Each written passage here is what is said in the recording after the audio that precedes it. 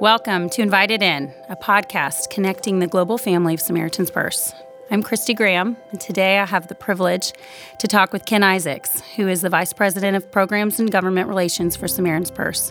He has been working in the relief and development community for over 3 decades, and he became the first international field staff for Samaritan's Purse when he and his wife Carolyn moved to Ethiopia to set up projects there. Since then, he has traveled to over 120 countries and has been on the ground for major international disasters, including the Rwandan genocide of 1994, the Sudanese civil war, and the Haiti earthquake of 2010. So thank you so much for making time for us. I have heard so many stories about you throughout the years, as Edward calls you the Godfather, been instrumental in so many projects. So I appreciate you sitting down and telling us from your perspective. So if you don't mind, I'd like to start. Just give us an overview of what's happening in Mozambique, our current crisis. So there was a cyclone, Idai, that hit in eastern Mozambique in the middle of March. And this is a very low-lying area, and the storm came in on a town called Beira. Has a population of about 500,000. So essentially that part of Mozambique is now flooded 15 miles inland from the ocean. It's displaced over 500,000 people. As we're talking today, more than 800 bodies have been recovered. The estimates are that it could be over 1,000, but based off of my experience in floods, the body counts always go up as people gain access in the new areas and see what the damage is. So Samaritan's Purse is, we've put a DART team, a disaster assistance response team there. We have about 20 people on the ground right now. We're also using 2 aircraft, our DC-8 and our DC-3. The DC-8 has already made 1 trip there delivering plastic sheeting tarps, which really is a very essential thing, because if people can't get out of the sun and they can't get out of the rain and they can't get out of the cold in the evening, the cool in the evening, the exposure will wear them down quicker than anything. But today, as we're talking, we are loading the second load in the DC-8 with the field hospital. And we're trying to figure out the exact definition of what that hospital will do. But the primary thing that they've asked us for is to have the capability to give cesarean sections. And we're going to set that up in a town called Buzi, B-U-Z-I, and we will send about an additional 14 people to run that hospital. Those details are in place right now, and I suspect that we will be there 60 to 90 days. Wow. And how do you make the decision on whether to respond and how large a response should be? That's a good question. It's always an inexact science, but I like to say that when something happens in the world, we go to the ditches of life. That's what the Good Samaritan did in the parable that Jesus told. He went to the man in the ditch. And there are many things that can cause people to get into a ditch in life, and certainly a cyclone is one of them. But there needs to be a compelling spiritual opportunity and a compelling humanitarian need. So we sort of weigh those things. It's not exactly a formula, and it's not in a template, but most of the time it's not a very difficult decision to do. The thing that is difficult is how big should the response be. And so we're always making those decisions. We've got a team of people that's analyzing data. And at the end, if we're going to do something really big, we always want Franklin's blessing on it. And oftentimes he calls me and says, hey, I think, in fact, in Mozambique, he called me. We were still looking at it, and he called me and said, but we need to get involved there. So that was what launched it just several days ago. Okay. So at the end of the 60 to 90 days, will that field hospital remain? Yes, we'll leave the hospital there. We've built the program around always donating the hospital into the local Ministry of Health. So we're working closely with the Mozambican Ministry of Health as well as the World Health Organization. Okay, great. So you've responded to many disasters in your decades-long career.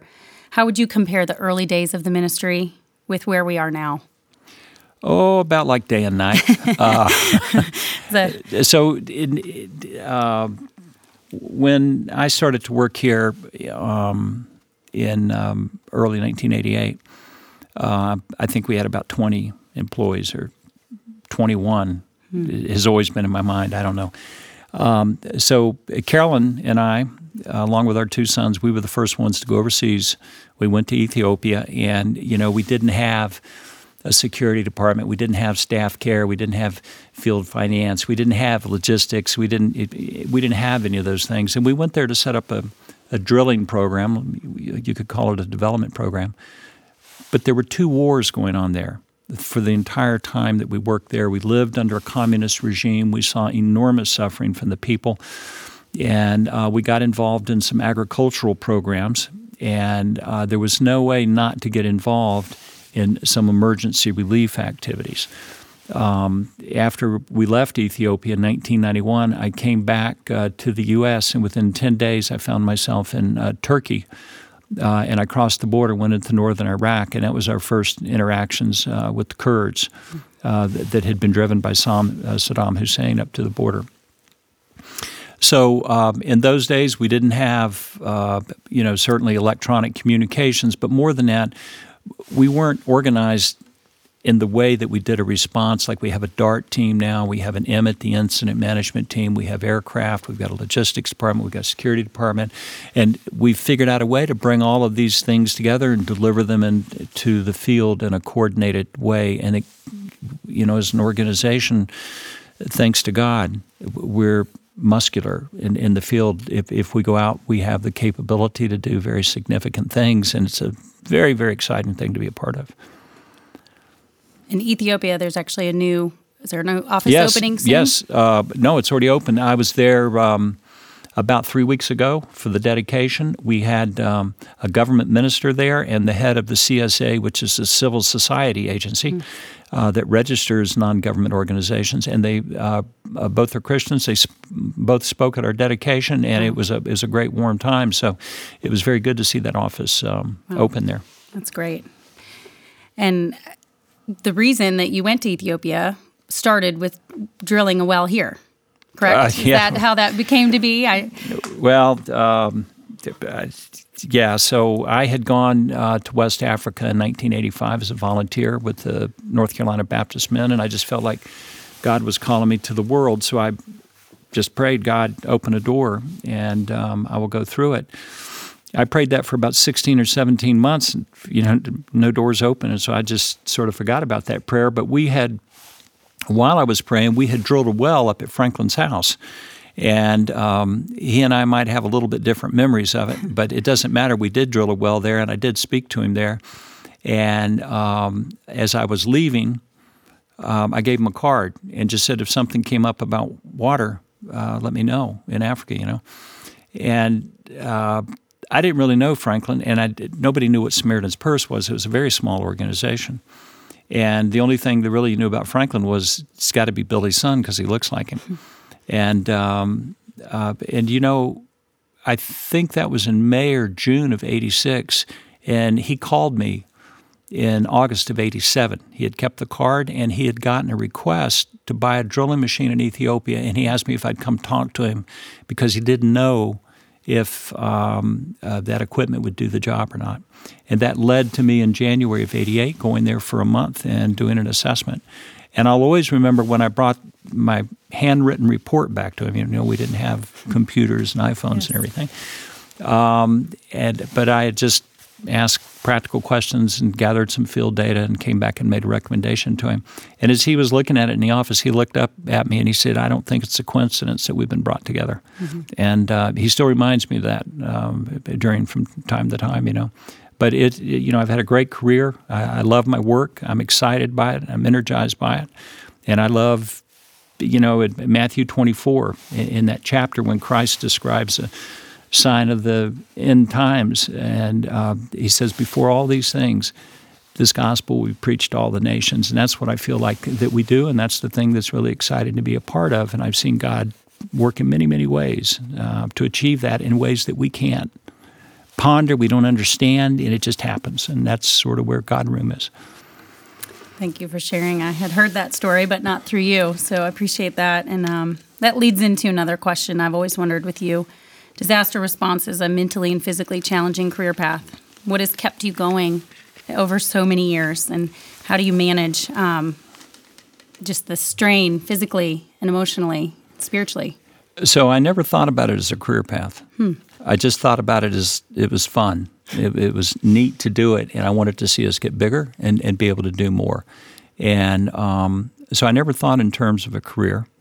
Just let's do more. It's fun to help people. It's fun to share Christ. It's fun to see what God's going to do.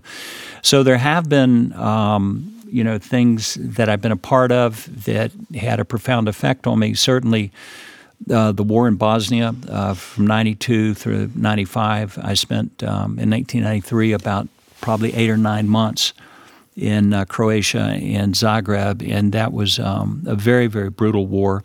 A lot of innocent people died, and a lot of brutality in the fighters. And then in Rwanda was, it's not, I hope I never have to go back anywhere where 1 million people have been murdered. Mm-hmm. And we were one of only 3 agencies that actually worked inside of Rwanda during the genocide. There was us, the Red Cross, and Doctors Without Borders. And that was such an enormous thing that I'm not certain that we fully recognized the unique position that we had at that time. But between the war and in Bosnia, and then the fighting in Rwanda, and seeing all the atrocities that happened there, I guess I probably had like some kind of post-traumatic stress disorder, and I didn't know what it was. What I do remember is that when I would get in an airplane and the door would close, I'd start crying. And it was always a little funny because, like, if a guy was sitting next to me,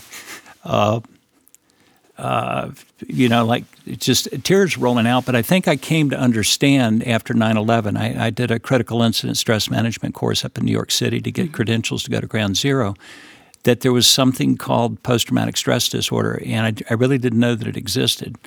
And I learned about what the symptoms were, and I realized it was an 8-hour course, about 2 or 3 hours into it, I've had this for years.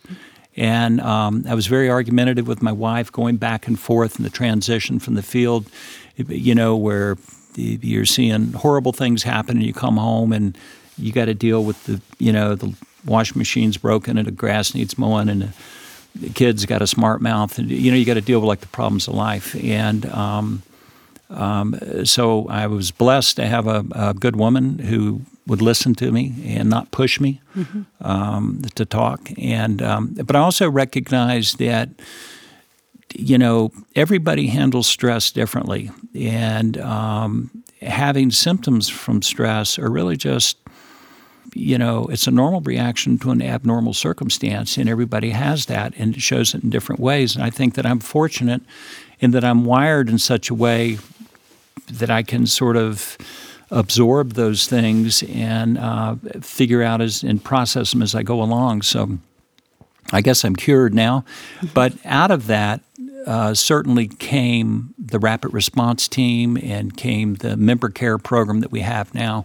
It wasn't just me. There were others as well that were coming back and having integration challenges, and you feel isolated. Nobody understands. And then the other thing is, I think that you have to trust God, and you really need to lean into Him, and that has to be intentional. It can't be casual. Mm-hmm. And if you think it's just going to be casual, you'll fall short, and you won't get the kind of spiritual nourishment that you need to remain strong. I know there are so many stories you could tell, and this is impossible to even ask, but is there one story that you would like to share with the audience to highlight how God has used our international disaster response to change hearts for the gospel? Yeah, so I mentioned earlier God Room. And, you always want to have evangelism in your heart. Mm-hmm. And the human side of mankind wants to know, well, what's your evangelism strategy? And, when I look on the life of Christ, like, if I came in the room and said, well, I'm going to have 12 followers and I'm going to get killed, nobody would think that's a good strategy. But yet God used that deliberately to reconcile, to give an opportunity for people to be reconciled to him. That was the strategy. God has a way to work that we can't fathom. And he doesn't need us. Mm-hmm. He chooses to use us. Yes. We're allowed to use him. But the story I would tell you is that in Afghanistan, at 9/11, after 9/11, I was up in New York, and we began the Billy Graham Prayer Center, which became, in time, the Rapid Response Team that it is now. And probably by the third week of October, I was in Afghanistan. And I crossed over from Uzbekistan, and it was wild and woolly. The Northern Alliance was up there, and the Taliban, and it was all sort of crazy, and there was bombing going on, and it was a lot of things. And so I went and met the commander, Muhammad Atta. He's a mujahideen with a beard down to here, and he's got tanks in his yard, and 500 guys out there with big guns, and it means something when a man's got tanks in his yard. And that sounds humorous, but it means something. Mm-hmm. And so I got an appointment with him, went in to see him, introduced myself, introduced Samaritan's Purse, told him we were Christians, and told him we wanted to come and help. And if that was going to be a problem, just let me know, because I don't want to make a problem. We'll leave. He said it's not going to be a problem. I even went to the extent to tell him that I had seen, much to my shock, because I knew I was going to meet Muhammad Atta. 2 days earlier, I saw Franklin on CNN. I was in Tajikistan, in Dushanbe, at this hotel, and they had a big screen TV. And he had been interviewed in Wilkesboro, and he had made a comment about Islam, that it was a wicked and evil religion, and it was all over the international media. And I told this guy that.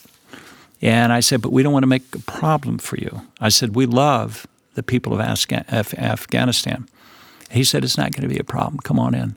So we went there, and we built a little 25-bed surgical hospital. We built probably a dozen schools, drilled 15 or 20 wells. We had women's vocational training. We asked the local commander where we had gone in this village for a prayer house, and he actually gave us a building that we started worshiping from. And then we left in, I think it was about April of 2007. There were two ladies that were executed. They were on a bicycle. They were teachers down in Kabul. And that was really a sign like it's time to go. But the point is, when we left, over 500 people had accepted Christ, and they're still there. Wow. They're still there. And I can't say that we had a strategy for that, but I can say that God used what we were doing because we wanted to honor him and help in Jesus' name. He used it to honor himself and to bring people to him. Wow, that's an incredible story. Thank you for sharing. And there seems to be a larger capacity for emergency medical response right now. Why was the decision made to make more of a focus of our disaster response? So if you look at the parable of the Good Samaritan in the book of Luke, this guy is beaten. He's left in the ditch, left for dead. And the holy men of the day, they walk around him. And the social outcast, the Samaritan, he sees him. He takes pity on him. And he goes to him. Those are important steps in this analysis. He has a compassion in his heart, and he went to him. And the first thing he did was he bandaged his wounds. That's medical. And he put him on the donkey. That's logistical. And he took him to the inn where he took care of him. He would have gotten shelter. He would have gotten water. He would have gotten food. He would have gotten a blanket. And he left 2 coins for intermediate care. And in that parable, Christ described the 6 sectors of emergency response perfectly. So over the years, we have worked on developing the delivery capability of an emergency response team to the field with the incident command system. We have always been involved in emergency medical. Our first response in Somalia back in 1992 was essentially a medical response. And then in Rwanda, it was a medical response, and we reopened the Central Hospital of Kigali. But we weren't thinking that way exactly. And all we have actually done now is the DART. I imagine it as a 4-wheel drive big pickup. And we can put anything in it we want. And now, we've got a shelter box that we can put in it. We've got the water box. We've got that's called NFI, non-food items. That would be like blankets and clothes. We can put food in it. Now we've got a medicine box that we can put in it. That's what you're actually seeing. That's how I see it in my mind. So we can deliver medical relief to the field, and we've created it in a modular system so that we can tier it. Like if it's an outpatient clinic, or if they need infectious disease, like for Ebola, or if what's going on requires surgical capability, like what we did outside of Mosul, where we had over 4,000 patients, performed over 1,700 life-saving surgeries in a war zone. But we're able to adjust to what we need. So it's really just the latest and newest edition. We're getting much better at it, and I want to see us be the best in the world at what we do. So in closing, whenever we close out our podcasts, we like to give a prayer request, and today it will be Mozambique, as you talked about earlier. Can you just give us some practical ways to pray for people that are hurting and amidst disaster? So as we're talking today, there are literally still maybe 200,000 people that are up on little high pieces of ground, and they're trying to rescue them. There's still people on tops of buildings. So their water is dirty. They've lost their homes. They've lost family members. All of their infrastructure, the roads are washed away. So pray for the people of Mozambique in that affected area. The upper estimates are probably 1.5 to 2 million people that are affected.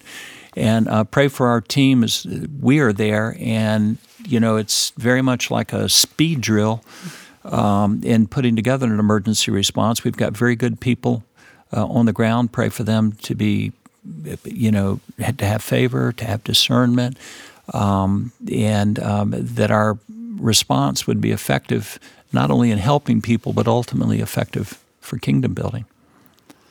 Thank you. Sometimes it's just hard in America to know how to pray, but for you to have seen death, destruction, it's just helpful to know. And going with that, I know in disaster relief here in America, we partner with churches. Yeah. Over there, do you partner with any churches ongoing? Yes. So we had an office in Mozambique. There was a flood 19 years ago this month in Mozambique in the year 2000, and we had an office there for about 13 years. And we closed it down 5 or 6 years ago. And so we have a vast network of connections there that left over from those times. We also have networks all around the world through OCC and the National Leadership Team. So, we're pretty well plugged in.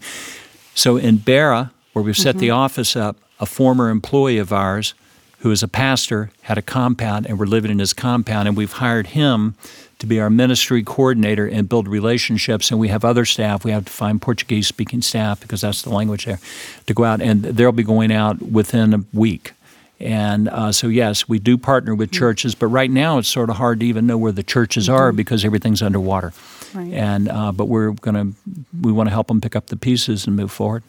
Great. I love hearing the body of Christ work together.